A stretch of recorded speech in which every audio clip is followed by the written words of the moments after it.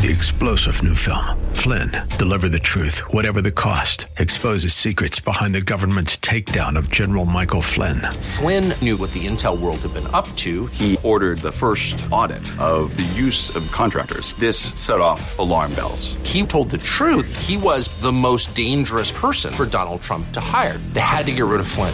Flynn, Deliver the Truth, Whatever the Cost. Available now. Watch it today. Go to salemnow.com. salemnow.com.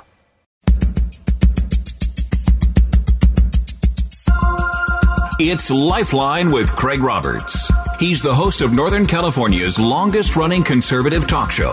He's a man with a message, a conservative with compassion. He's Lifeline's own Craig Roberts. Good afternoon, Northern California. Welcome. Just about 5 minutes after the hour, 5 p.m., as we welcome you to another edition of Lifeline. Keeping you company Monday through Friday at this time, as we typically do, addressing issues that impact your life, your world, and your Christian walk.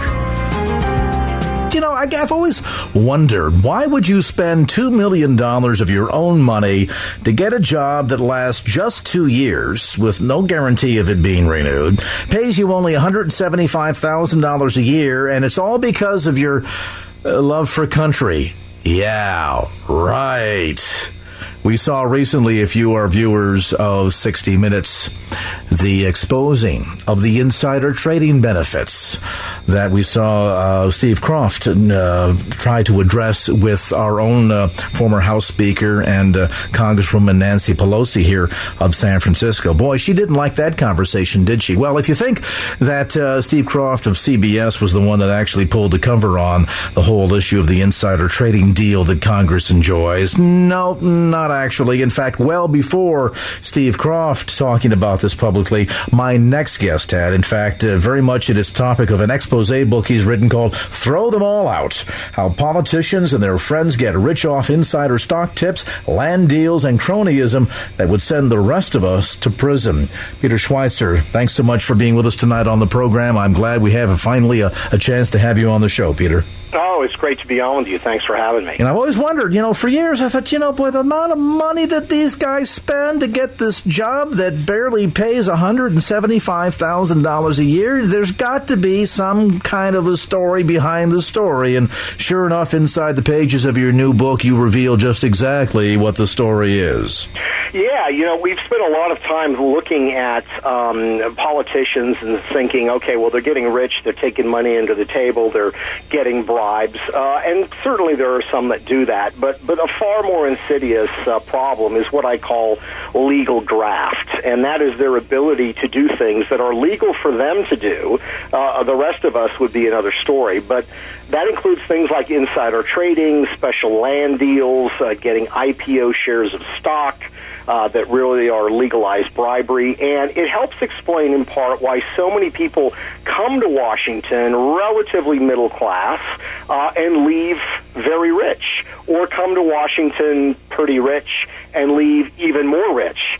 And the reason is because they get all these sort of perks with the job, as it were, that again really it comes about because the legal code covers us but doesn't cover them. Well, that's the amazing part of your book, Throw Them All Out. The fact that they have, since they write the laws, they have exempted themselves from things like insider trading. So Martha Stewart, for example, we all know the story. She sold about $230,000 of ImClone shares.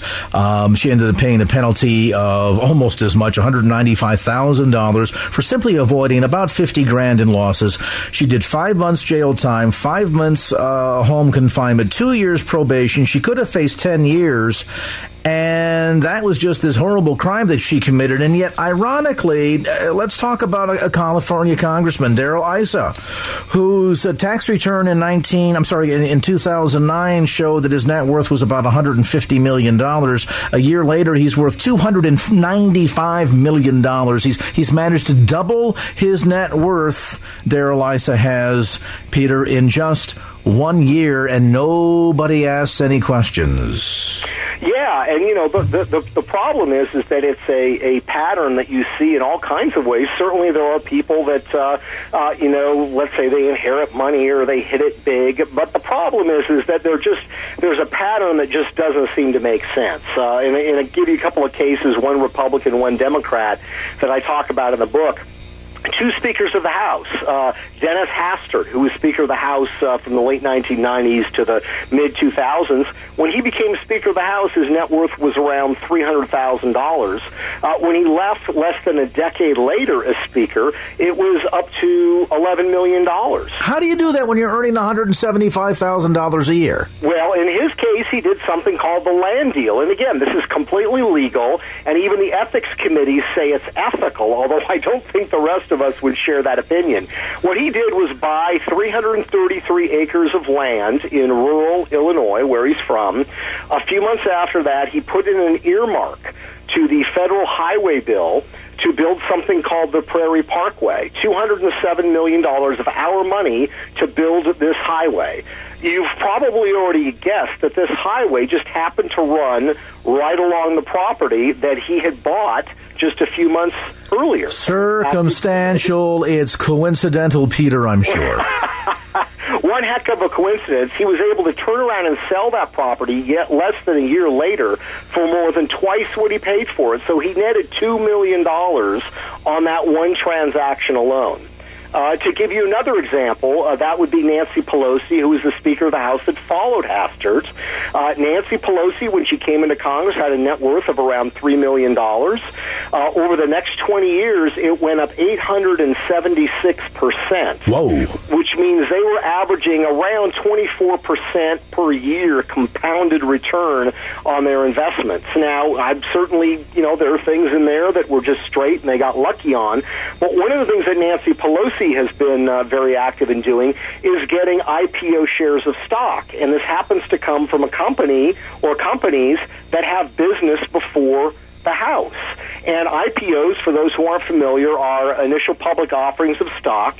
If you come in the friends and family round of it, basically somebody gives you stock that you can buy very cheaply. And the day that the company goes public, you can double or triple your money. This is something that Visa did when she was Speaker of the House in 2008. She literally netted $100,000 in one day, thanks to the access to these special shares of stock. And then this happened at a time when she was Speaker, and there were two pieces of legislation that Visa did not want to pass out of the House. And guess what? Neither one of them ever even got a vote on the House floor.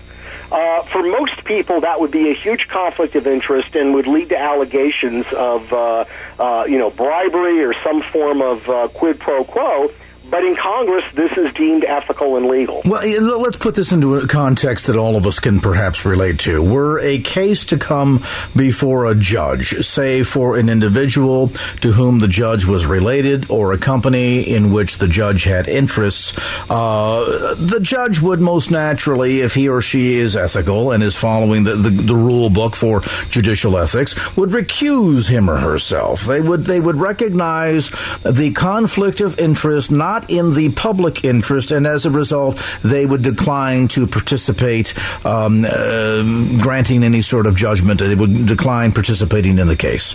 But this is not the case when it comes to the United States Congress, because they get to make up the rules, Peter, and they get to determine what's ethical and what's not ethical based on what's in their own personal best interest, not of the country. Am I right? No, you are exactly right. Wow. In fact, in the case of a judge, if you were to rule in a case involving a company where you owned more than $25 worth of stock in that company, it's a felony. You're going to jail as a judge. Members of Congress do that all the time. During the health care debate in 2009, you had people on both sides of the aisle, those opposed, those against, who were literally writing amendments, doing things in committees, writing legislation with one hand, and on the other hand, were trading large amounts of healthcare stock at the same time. Well, didn't I read inside your new book, Throw Them Out, that even our current speaker, John Boehner, bought interest in 5 different healthcare insurance companies, even as he was publicly campaigning to kill the public healthcare option? Yes, and again, it's always a question of interesting timing. He literally bought tens of thousands of dollars of stock in health insurance companies 3 days before it became publicly known to the rest of us that the public option was dead. And, of course, the public option was the idea that the government was going to compete with health insurance companies. So you can imagine when it became known, the price of all of those stocks went up. To me, we would not tolerate this anywhere else in America. I mean, it's the equivalent of saying a sports athlete on a professional team plays in a game, but also gets to bet on the game in which he's playing. Well, ask Pete Rose how well that worked. That's right. I mean, it would not be tolerated in a minute, and yet something far more important, which is making laws in our country, that goes on all the time. And literally, there are congressmen that make multi-million-dollar bets based on legislation that they are backing and that they've put up in the House. Well, I tell you, when we come back, I'm going to share a little bit of information that comes right out of the Roll Call newspaper in Washington, D.C. that will shed some light on exactly what's going on back there. Peter Schweizer is with us tonight. We're talking about his new book, Throw Them Out, How Politicians and Their Friends Get Rich Off of Insider Stock Tips, Land Deals, and Cronyism that would send the rest of us to prison. You know what's ironic about this? If you just listen on the surface, ignore the dollar amounts, just listen to what's going on as Peter described, you would think to yourself, the Founding Fathers would never have permitted this to take place. But in 1776 and in the ensuing years after the American Revolution and the passage of the Constitution, the Bill of Rights, etc., things like Wall Street weren't on anybody's radar screen, IPOs, publicly traded companies, none of this existed. Now imagine fast-forwarding 250-something years. Our Founding Fathers, I think, at many levels, not only would not recognize this Congress, but listening to the way the Congress conducts its own ethics today would probably look a lot more like the King of England from whom we escaped than any sense of American freedom and fairness. We're going to come back to more of our conversation. Peter Schweizer, the author, he broke the story on insider trading well before CBS ever touched it. His book is called Throw Them Out, newly published by HMH Press and available at bookstores throughout the Bay Area as well as through Amazon.com. We'll come back to more insider information regarding the insider trading and more, kind of the story of what your congressman would rather you don't know, as this edition of Lifeline continues. And now back to Lifeline with Craig Roberts. Money makes the world go round, it makes the world go round. Well, if not the whole world, at least the world inside the Beltway. Welcome back to this edition of Lifeline. Craig Roberts along with our special guest tonight, Peter Schweizer. The book, Throw Them All Out, How Politicians and Their Friends Get Rich Off of Insider Stock Tips, Land Deals, and Cronyism that would send the rest of us to prison. And this, I think, is the stark irony behind all of this. I mean, between the insider deals and then the other thing, too, that your book talks about. We all know the name Solyndra. The company's based right here in the San Francisco Bay Area.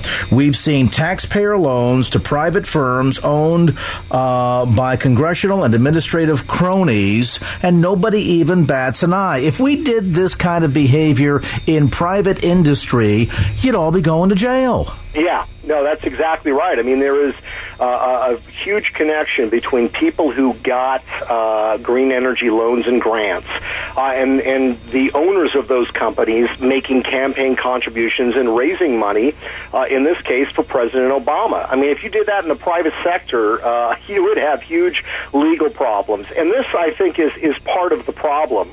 The issue related to green energy and Solyndra is a problem of when you give political figures the opportunity to pass out billions of dollars of cash in whatever name you want to attach to it, they're going to tend to give that money to their friends and political allies. It's human nature.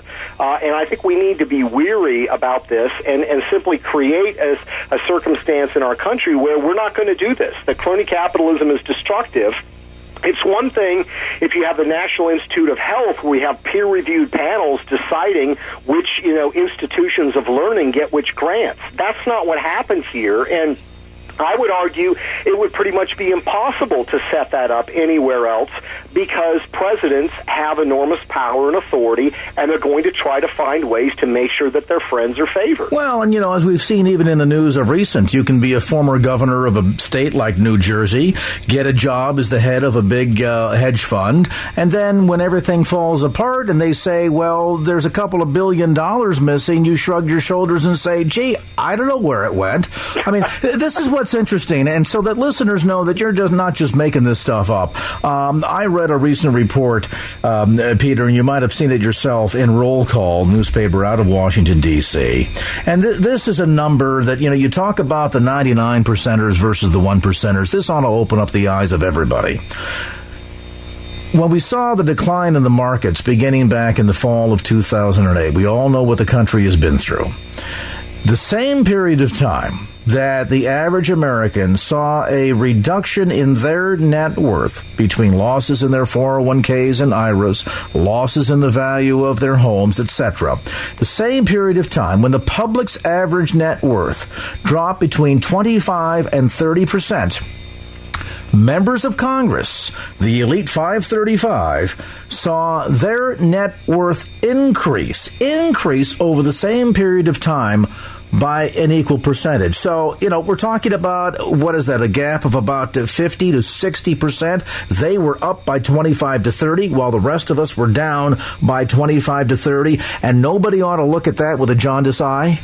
Well, that's exactly right. I mean, one of the chapters I have in the book is on the financial crisis in 2008, and what you find is that there were a series of briefings that the Fed chairman and the Treasury Secretary gave before the crisis became fully wide known and widespread in the American public to our political figures. On the night of September 18th, they gave a handful of congressmen, about a dozen congressmen, an apocalyptic briefing that said the Dow's going to go down 20%.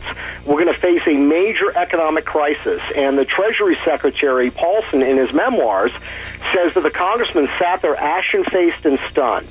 So what did these people do with this information? They got on the telephone is what they did. The next day, almost all of them went and sold massive amounts of their own stock. So they were able to avoid the losses that we did because they had access to that inside information. There was one congressman who did even worse. Congressman Spencer Backus from Alabama. That next morning, he bought a option that shorted the market. Shorting the market means you're betting, or in this case, knowing that it's going to go down. And he bought a leveraged options trade and literally made $10,000 in that day based on the information he got from the Fed chairman and the Treasury Secretary the night before.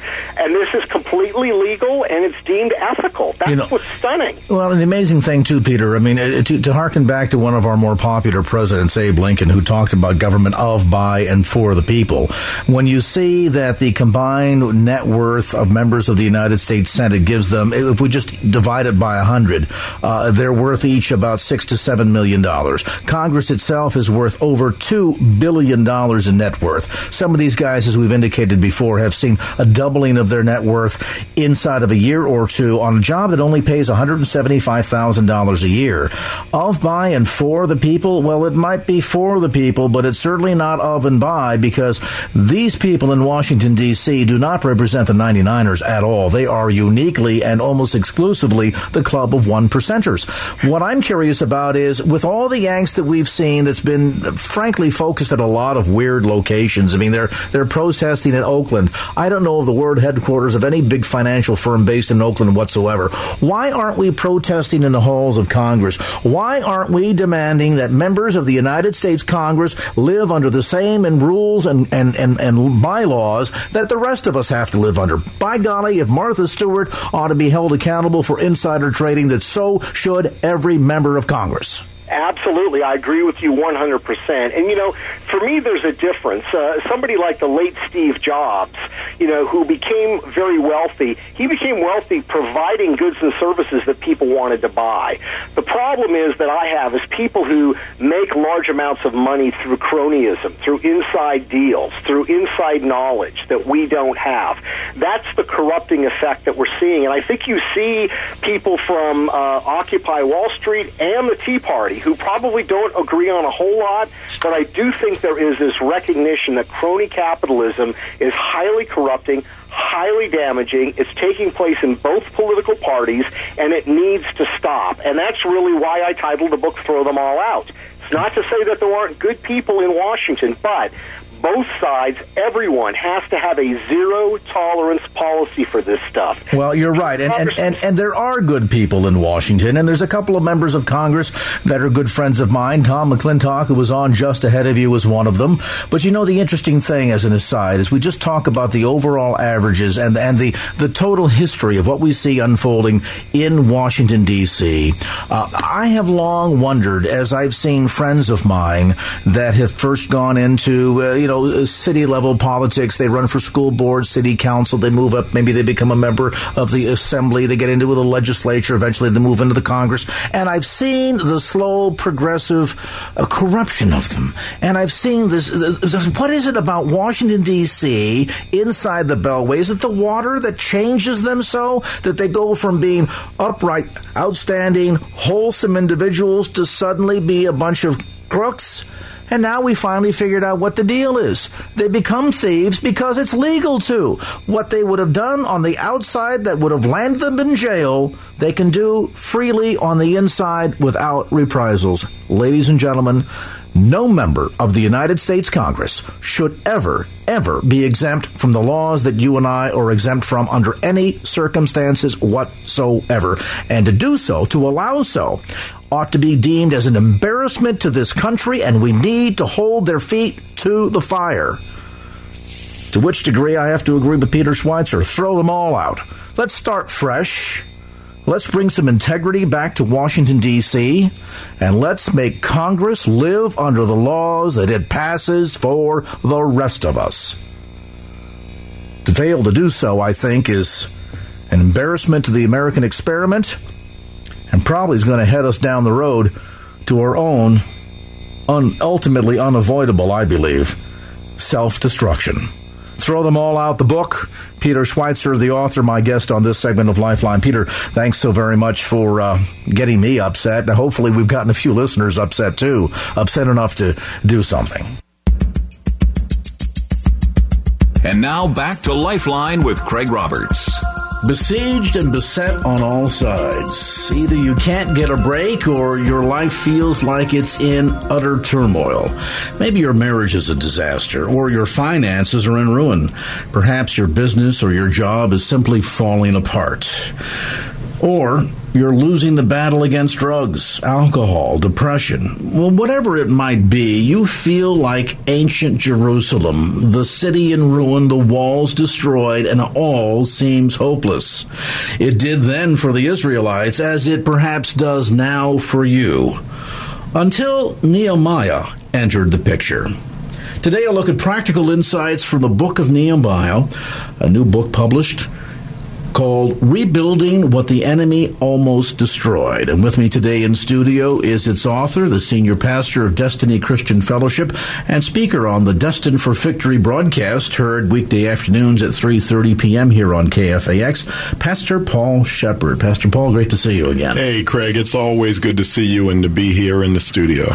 This book, boy, you think about the title alone, and this could describe so many sets of circumstances, not only in terms of many layers in which we see the world today, politically, economically, militaristically. We see what's going on in our own nation, economically, morally, spiritually, and then down to our own lives and the individual turmoil and challenges we might be facing. And yet through it all, there's a very distinct message that is communicated in the historical account of the destruction of Jerusalem and Nehemiah entering the picture with a whole fresh new approach.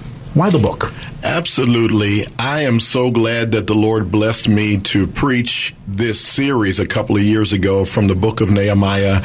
And the more I studied, the richer it became, because I'm understanding, in fact, the older I get and the more years I put in pastoral ministry, the more I realize that the Bible is for today like never before. It is timely and it is necessary. So as I studied for a sermon series a couple of years ago, I realized that this is not just for history, this is for current application. One of the most important statements Paul made is that he said, things written aforetime are written for our learning, that we, through patience and comfort of the Scriptures, might have hope. So when I decided that this needed to become a book, and I have a writing partner, James Werning, we sat down and began to take the sermon series and make a book out of it.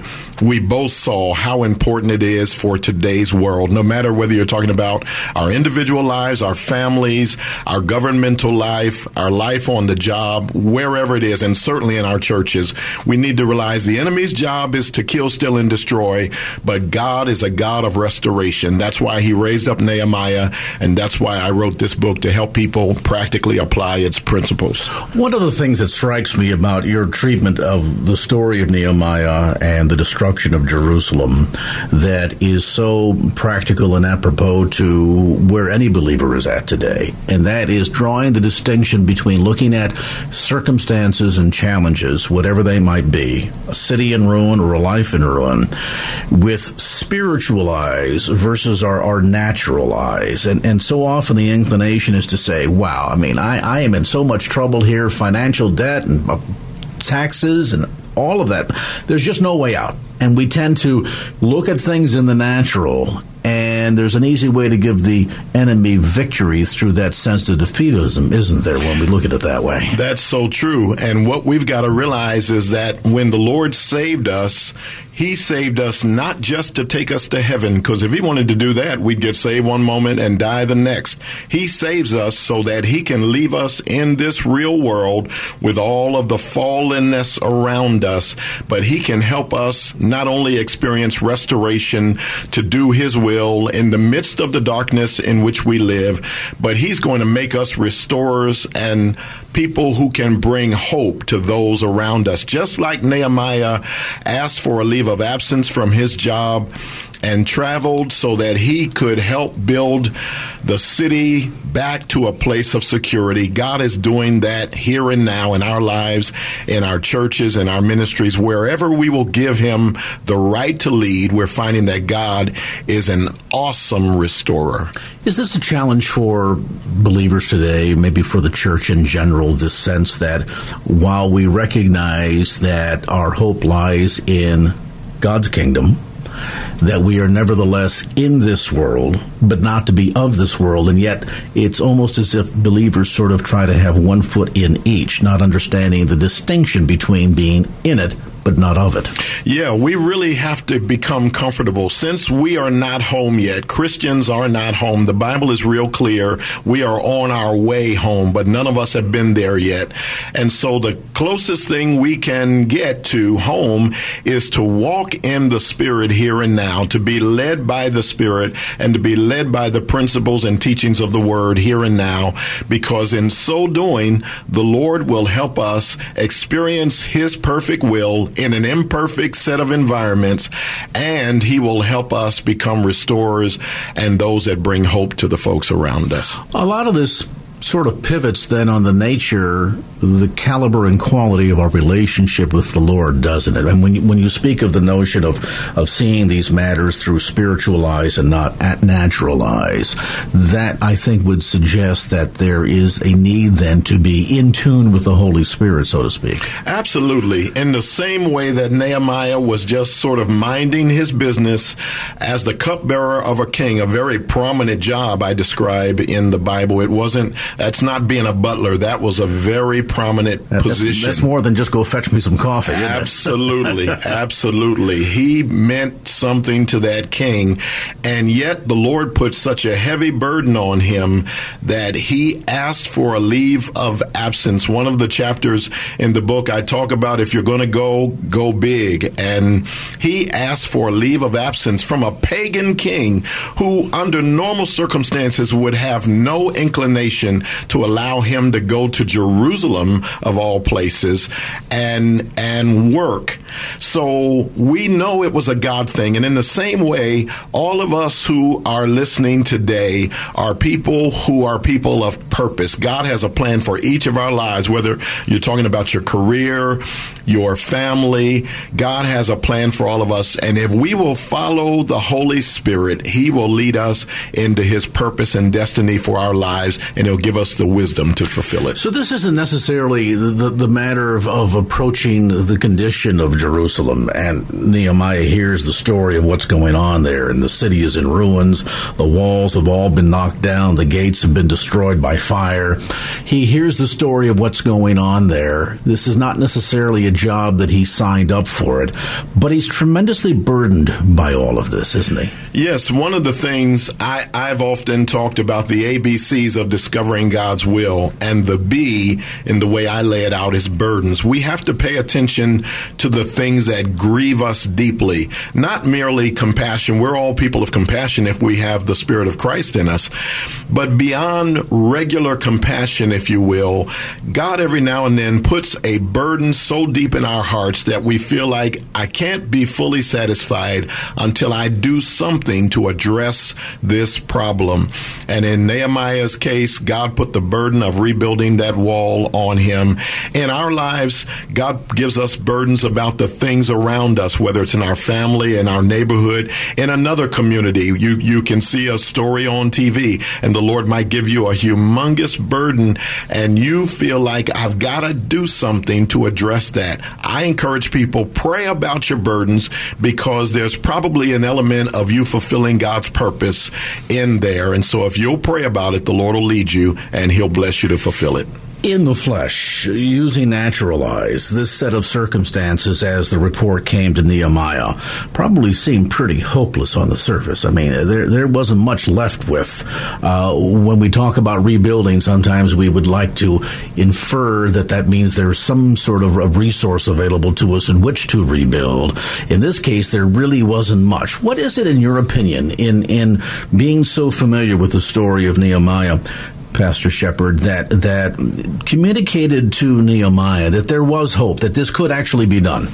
It came straight from the Lord, because you're right. In the natural, there is no way a man who doesn't even live there anymore, he lives and serves in another kingdom altogether, but that he could come to town and make a difference. There's no natural reason to believe that at all.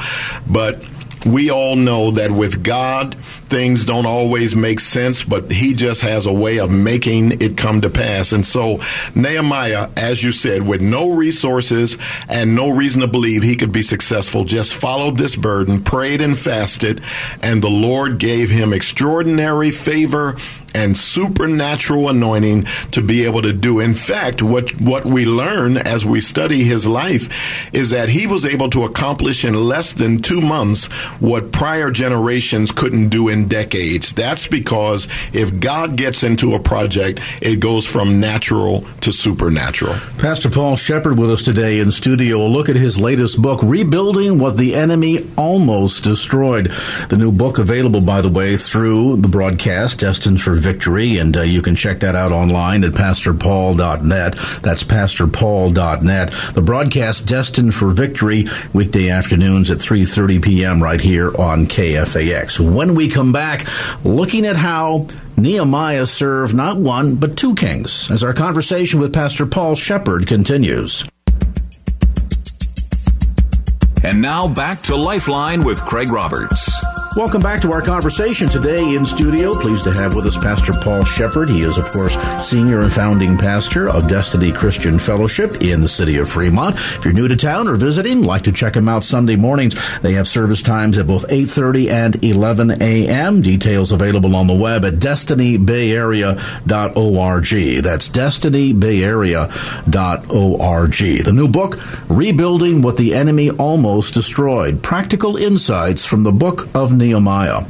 I'm struck, Pastor Paul, by the notion that, as you articulated in the previous segment, while Nehemiah served as a cupbearer in the court of the kingdom, and was pretty serious work. I mean, this is the guy that essentially would, take the bullet for the king if there was ever an attempt on the king's life. That's right. And yet, while he served a secular king, a pagan king, he never stopped serving the God of Israel. Boy, Craig, if we don't come to understand today that no matter where you work, Google or Apple or whatever company, Macy's, I don't care where you work, yes, you have a secular job, and yes, God uses that to help you pay your bills, but when it really comes down to it, all of us work for the Lord. You might get your check from a company or a store or whatever the case is, but we work for the Lord. And the more we take up the responsibility to see ourselves as kingdom plants, wherever you are, you're a plant for God's kingdom. And the more you take up that work and fulfill that assignment, the more we'll have personal fulfillment. I believe that the way to experience personal fulfillment is to seek first the kingdom and his righteousness, trust God with all the details thereafter. So it's serving God really no matter where you've been placed or planted. Some folks, I think, get the erroneous idea that, well, in order to serve God, you have to have the initials REV in front of your name, or you have to be up in a pulpit or on a radio station, or somehow be uniquely, distinctively in quote-unquote ministry. Correct. But in fact, there are far more examples throughout Scripture of people working in the quote-unquote secular environment who nevertheless served God where they were planted. Absolutely. What we need to realize is that Ephesians 4 tells us God put some offices, so to speak, in the kingdom, things like apostles, prophets, evangelists, pastors, and teachers. But Paul said they are gifts to the church, and he said the purpose God put those people on the planet for was that we, everyday believers, might do the work of the ministry. So we need to realize your minister is only a coach. You're the one who plays the game on the court or on the field. And so the coach shouldn't get all of the attention. It is about enabling and preparing people for works of service. And the more we take up the ministry, when you go to work, you're going to a ministry event. When you go to do something in your community or on your school campus, if you're a student, you are going to work for the King of Kings, and he is the one who's going to reward you. We were talking before the break about the challenges that came to Nehemiah's attention, learning of the destruction of Jerusalem by the Babylonians, the challenges that were faced. Literally, the city had been destroyed, the walls were in ruin, leaving the people of Israel also very vulnerable. Very much so. And Nehemiah gets word of all of this, and suddenly he's got a plan in place. And he goes to the king and says, I need to take a little leave of absence here. Yeah. Because God is calling me to do another work. And as you were mentioning, this would seem in the natural, through the flesh, to be absolutely impossible, insurmountable. It just, why even bother sort of scenario. And yet Nehemiah pressed on. And one of the distinctions that you call out inside the book, Rebuilding What the Enemy Almost Destroyed, is the distinction of the empowerment that Nehemiah had because he was anointed. Yes. That seems for a lot of believers in the pews to be kind of a highfalutin word. That's right. Break it down and help us understand. When we talk about God's anointing, what exactly is that, and to whom does he distribute that anointing? I believe the anointing is best understood this way. The anointing is God's presence and power sent to accomplish a specific purpose. So when we are anointed, we're simply saying, Lord, you're here.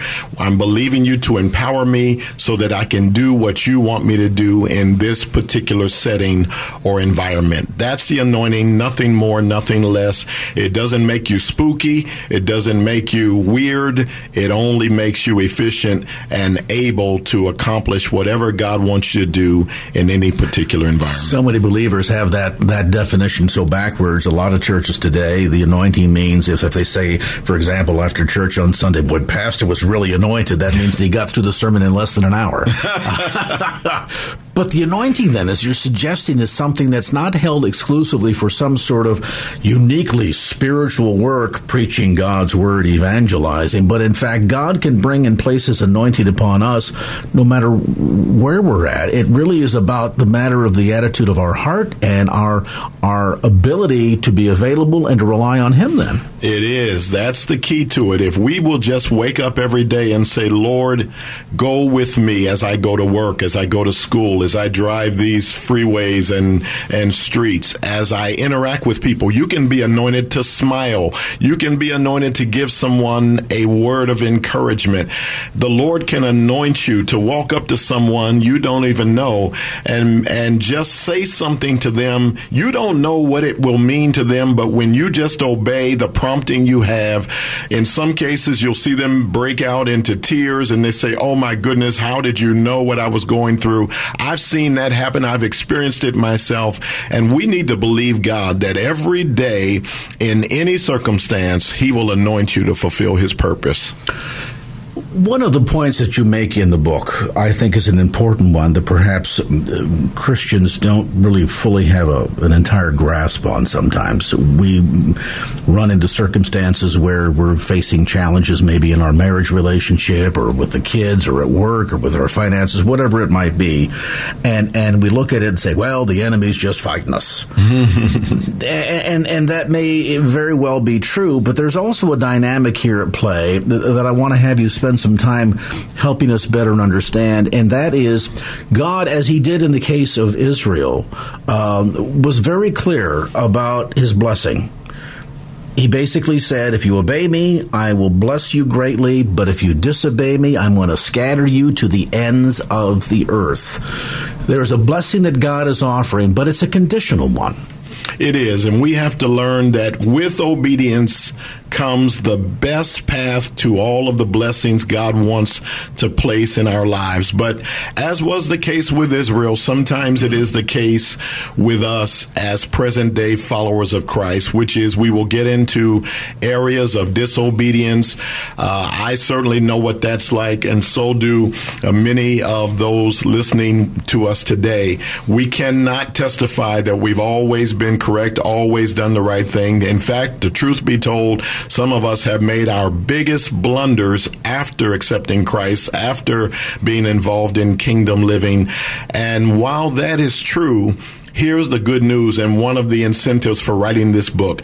When you have had destruction take place, and when I talk about the enemy, I always think of the enemy as threefold, not one-fold. A lot of people think enemy means Satan. But the truth of the matter is the Bible shows us that we have three enemies we all face. The world, which its system is against the kingdom of God. The flesh, which I call the enemy in a me. And then the devil. And so when you think about the world, the flesh, and the devil, and how sometimes they've impacted us to the point where we have gotten way out of God's will, God says, I'm not finished with you. Just like he wasn't finished with Israel, God is not finished with us when we fail. I know what it is to fail. I know what it is to repent. I know what it is to be chastened by God. But I have found God to be an incredible restorer. God is the best recycler in the universe. He knows how to take us no matter where we are and rebuild us and restore us and make us effective in doing his will. Today, a look at rebuilding what the enemy almost destroyed. A new book written by Pastor Paul Shepherd. Information, by the way, about the book and Pastor Paul's ministry by going to pastorpaul.net. That's pastorpaul.net. You can also order the book online through that website. Absolutely. All right. And for those that like to do electronic reading, just go to Amazon or any of those places on the web and you can download it to your e-readers. Excellent. All right. We'll take a brief time out. We'll come back to more of our conversation, more of our look at rebuilding what the enemy almost destroyed. Practical insights from the Book of Nehemiah by Pastor Paul Shepard. Back with more right after this. 3-star General Michael J. Flynn, head of the Pentagon Intelligence Agency, knew all the government's dirty secrets. He was one of the most respected generals in the military. Flynn knew what the intel world had been up to. He understood its funding. He ordered the first audit of the use of contractors. This set off alarm bells. The explosive new documentary, Flynn, Deliver the Truth, Whatever the Cost, uncovers the facts behind this scandal. Flynn told the truth. He was the most dangerous person for Donald Trump to hire. I find out the worst enemy that I'm going to face in my life is right here in America. They took my assessment and they wanted me to change it. And I was like, I'm not changing it. They had to get rid of Flynn.